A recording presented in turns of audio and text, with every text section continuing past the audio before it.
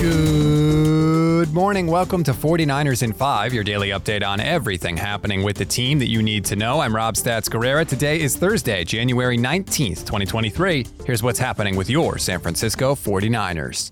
As always, we start with the injury report. Jimmy Garoppolo, Ambry Thomas, and Trent Williams did not participate. Don't worry. Trent Williams on his normal rest day. Samson Ebukam, Jawan Jennings, and Javon Kinlaw were limited in practice. You may notice one name I didn't mention, Christian McCaffrey. He is off the practice report. So no knee, no ankle, no nothing for Christian McCaffrey. That is always a good thing to see. Now, to the audio portion of today's show. I haven't played much from this guy, and it's Nick Bosa. And I apologize for the sound quality on this one. It was from a locker room scrum, so there's a lot of other audio. I did the best I could to help you hear it. But here is Nick Bosa talking about wanting the Niners to step up their effort against the Cowboys. One thing that we watched was how great our effort was in that game. And that's something that we need to continue to do, because that's what takes teams into the playoffs. And stopping the run and then playing with your hair on fire.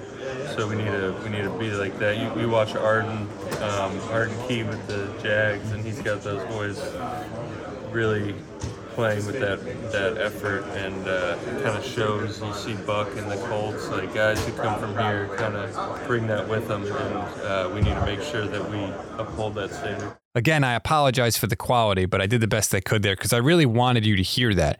I thought it was interesting that he said that they need to come out and play with their hair on fire like they did last year. We definitely saw the defense start a little slower last week against the Seahawks than they had in recent weeks, so it's going to be interesting to see if they respond to that this week. And it's also pretty clear that Nick Bosa is really becoming one of the leaders in the locker room. He never would have made a comment like that publicly in years past, but now in year 4, he's clearly getting more comfortable, and it's great to see.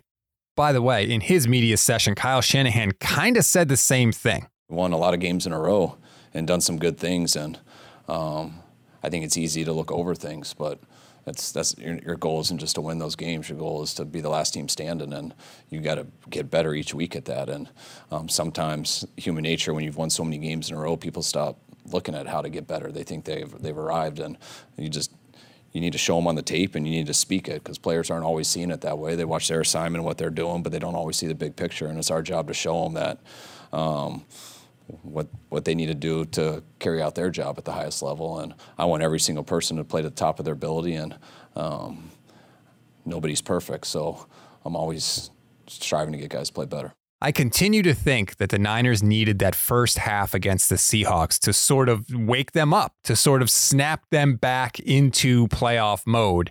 And if I'm right about that, with the way this offense is playing, we are in for a fun few weeks. One more for you. Kyle Shanahan, now that these two teams will meet in 2 straight years in the playoffs, is the Niners-Cowboys rivalry back? That's how rivalries happen, and you guys knew it from the 80s when it started out, and I remember so much in my childhood from 6th grade to 9th grade, because I was here 92 to 94, so it was the biggest rivalry in football to me growing up.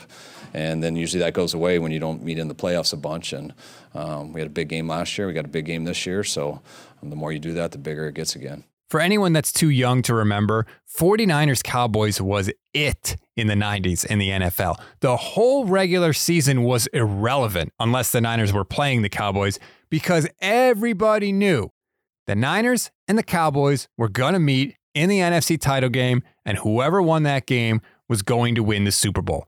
That's how good these two teams were, and that's how good this rivalry was. And as somebody that remembers those games and can now enjoy and cover these games, it's freaking awesome.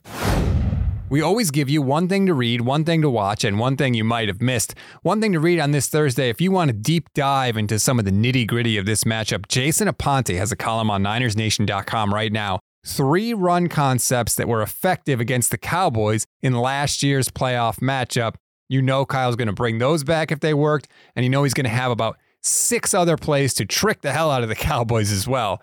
But that's a good job by Jason. You should definitely check that out. One thing to watch, Eric Armstead was a guest on Richard Sherman's podcast, and he had some very complimentary things to say about Brock Purdy.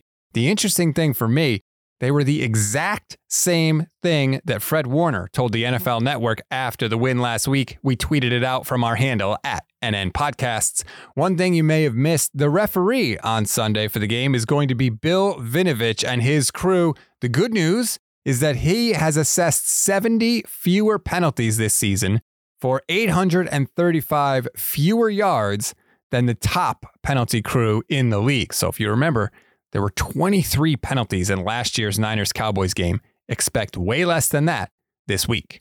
That's a wrap on today's 49ers in 5. Please rate, review, and follow the Niners Nation Podcast Network. Enjoy your Thursday, everybody. Stay tuned for the Gold Standard podcast with myself and Levin Black that drops later today. I'm Rob Stats Guerrera. We'll talk tomorrow.